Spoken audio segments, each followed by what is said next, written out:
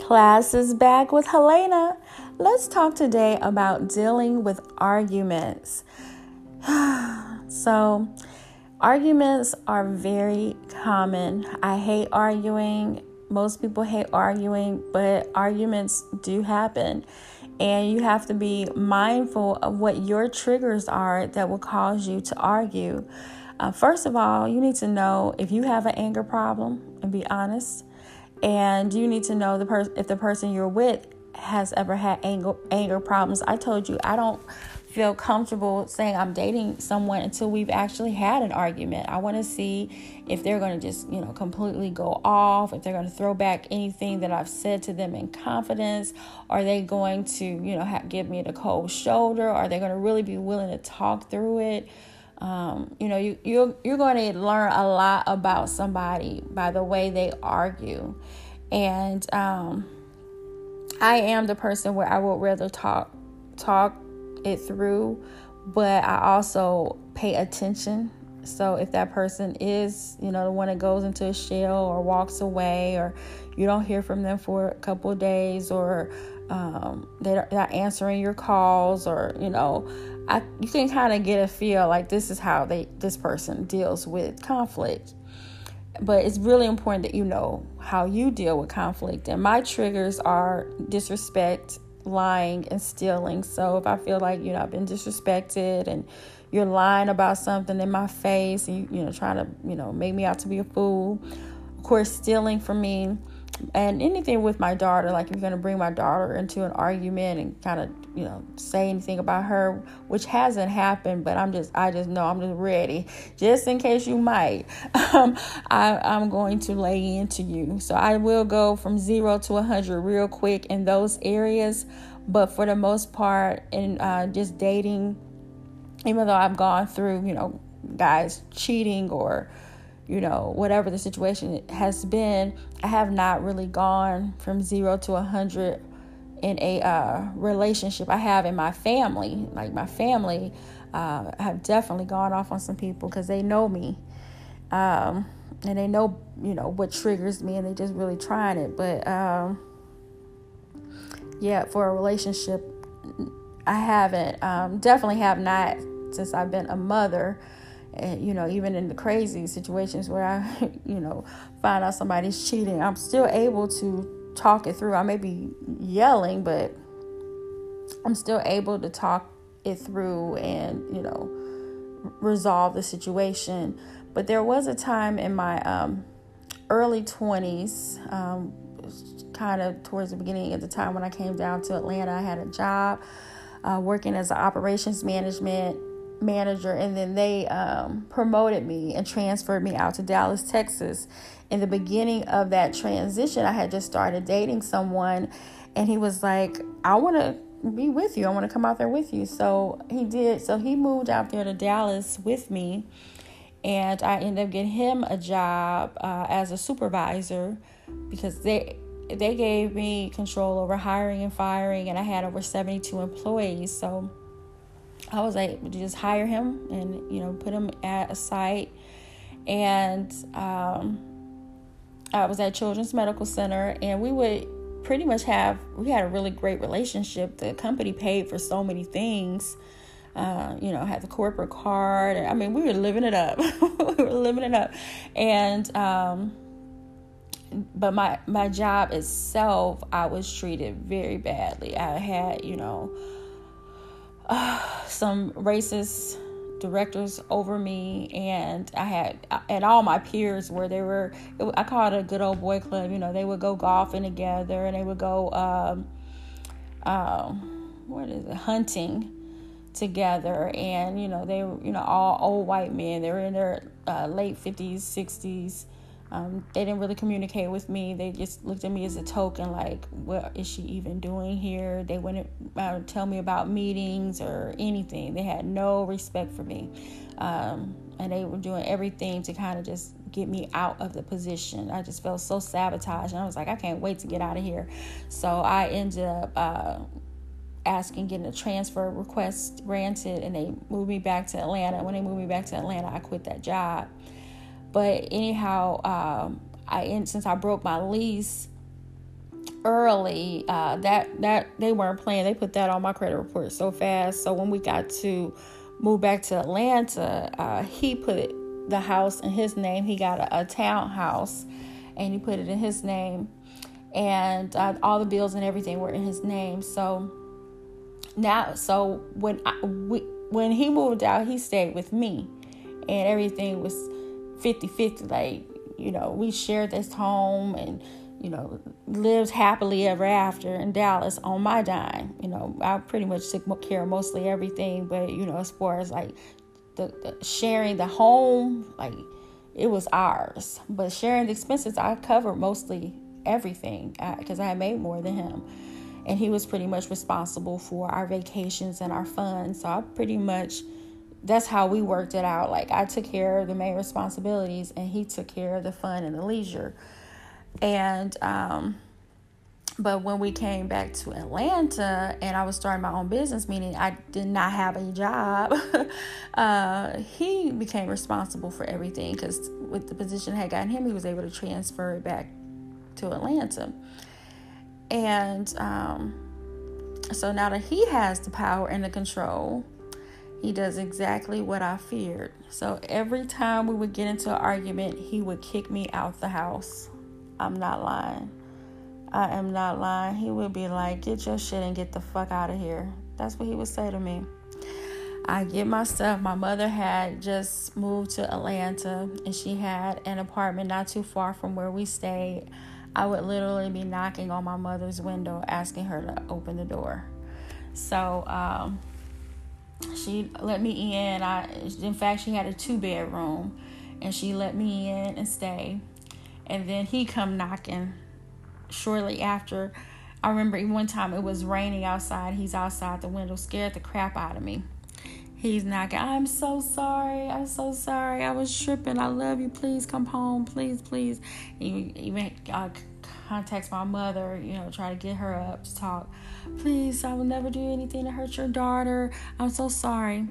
This happened several times where he kicked me out the house, and I came running back to him, and I was like, this is the one thing I didn't want. I did not want a abusive relationship. But he hadn't hit me, but it was very emotionally abusive, because he had the power and he started to treat me any kind of way. And when I was not bringing in money like I had before, he's just like, okay, one more week. If you don't get, something going on in one more week. I remember I'm just starting a business. He was like, you need to get a job. And I was like, okay. So I'm working, trying to, build up to get the money, get the job. Not to get a job, but to build up so I don't have to get a job. But he was not really supporting me in that area. He was just like, I need you to chip in. And I was like, okay, just give me some time. But it just led to more and more arguments. So we started arguing about money. We started arguing about bills. Argue about me being an entrepreneur. I mean, we were arguing about everything. To a point I just couldn't take it anymore. And so it was one of the nights where he just kicked me out again. I'm like, I'm not going back. This is not me. This is not how I saw me in a relationship. I am going to be an entrepreneur, and I'm going to be a successful entrepreneur, but I need support. Like, I do need you to be able to take care of our expenses at least for the next 3 to 6 months. He's like, I can't do it. I say, I can't either. I can't be with somebody that won't even do that. I've been here helping us all this time. So he was not accommodating. We would say things to each other. He would constantly attack my character and basically make me out to be a liar. Because like, you say you gonna do this and you ain't did this. I'm like, I'm an entrepreneur. I'm waiting on a contract. I can't do anything but wait. So he just felt like he didn't understand entrepreneurship. So he was just kind of thinking like, you just trying to just live off me now. I'm thinking, this is unbelievable. I cannot believe I did all this helping him for us to work together. And he's looking at me like I'm, freeloading. So anyhow, we get in these arguments, and then I realized I ended up teaching a class. I was used to teach some classes through Fred Pryor seminars, and I had to deal with the topic, dealing with difficult people. And when I was teaching, I was like learning. And so the lessons I learned were, number one, to separate the problem from the person. And so I started to try to implement that. And when we would argue, I'm like, what is he really saying the problem is? He's not saying that he doesn't want to be with me. He's saying the problem is we need more money. So how can I bring in more money in the household that's, steady and it can, help us, and that he's not going to be, always pitching these fits and everything. So I started to do a monthly mixers and monthly CDs were pretty popular. So I would put like some little trainings on these little CDs and sell those. And then the money's coming in and he's like not arguing as much. And then anything we would argue about, I would just look at like, what is the problem? He wasn't doing all that, he would just go off. But I did try, but it, at some point, even when the money was coming in, he just wasn't happy, and I wasn't happy either, because after somebody's arguing with you all the time, you don't want to make love and hang out with them and go places with them anymore. It just seems like you just have this like roommate situation, and that's what it became. And I never felt comfortable. I always felt like, hey, I'm gonna get kicked up out of here. So this is not leading to marriage. I don't know what this is, but you need to be able to separate the problem from the person. You need to determine, do they need space? But don't give them the silent treatment. Most people are willing to talk within 24 to 48 hours, but you have to learn a person. But don't give them a silent treatment. That's a manipulative form of communication. It's where you are turning yourself into a victim instead of being accountable to the things that hurt someone else. So usually somebody gives you the cold shoulder, you're going to eventually be like, oh, I'm so sorry, but they're the ones that did you wrong. Usually the person that has a silent treatment is doing it is the one that is wrong, and they're making themselves out to be a victim. So don't do that. Give them some space, but be willing to talk. Don't bring up any kind of thing that attacks a man's manhood. Like, that has always been a big no to me. Like, I'm not going to ever say, that's why you so little, or that's why you come so quick, or that's why nobody don't want to be with you because you don't know, you so boring in bed. I don't know. I'm not going to attack a man's manhood ever, because I just think that is the most crushing blow. Just like a man attacks your weight. You're like, especially somebody you've been intimate with, you're thinking, I thought you liked my body. I thought you was enjoying our sex. And they're like, and it all comes out later. You're like, that's a crushing blow. So I would not ever do that. I have some absolute things I will not do in an argument. So don't bring up, their manhood. Give a real apology, and you should expect a real apology too. A real apology is, I am sorry for, and they tell you what they are sorry for. In the future, I will. So I'm sorry for this, and then in the future, I will do this. So you need to communicate exactly what you will do differently. Don't have makeup sex if you're not feeling that your feelings are valid. If that person still really has not apologized, and you just feel like they're just going to have sex so they can just, not even discuss it, because usually that's what happens. You have the sex and you're like, shoot, I don't even know what we were fighting about.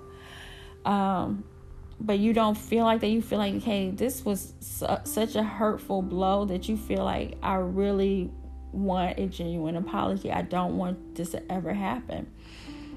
You can let them know that you still love them and you want to be close to them, but you just need a little space for that day. But just like, leave me alone, don't touch me, get away from me. I think you should be a better communicator than that, especially at this age. And don't beat yourself up about arguments. They happen. But if they're attacking your character, they're attacking your children, they're attacking, your your mindset or your sex life, and they're really giving some low jabs. It's not healthy. It's not healthy. It's a very manipulative and controlling relationship, and it can turn into physical abuse. And I got out of my situation before it turned into physical abuse. But when I look back at it, I'm thinking, why in the world did I allow somebody to talk to me like that? I still don't know, but I did for a while. And then I just finally was like, I can't do this. I don't know what I'm doing, but this is not it. When shoes and roles were reversed, this person wouldn't have my back the way I had theirs. So it was an ugly situation. I learned a lot from it. But when you're dealing with arguments, make sure that you understand what your triggers are. Don't attack, don't go so low, because words hurt and people will never forget them. I'd rather, somebody just hit me. No, I don't. But I'd rather you can get over a hit faster than you can get over some words. Some words will just linger forever. You'll never forget them. So don't play dirty, especially when you're dating somebody. Get to know what is the real problem, and let's get to that. Okay, that's class for today. I'll talk to you later. Have a great day. Bye-bye.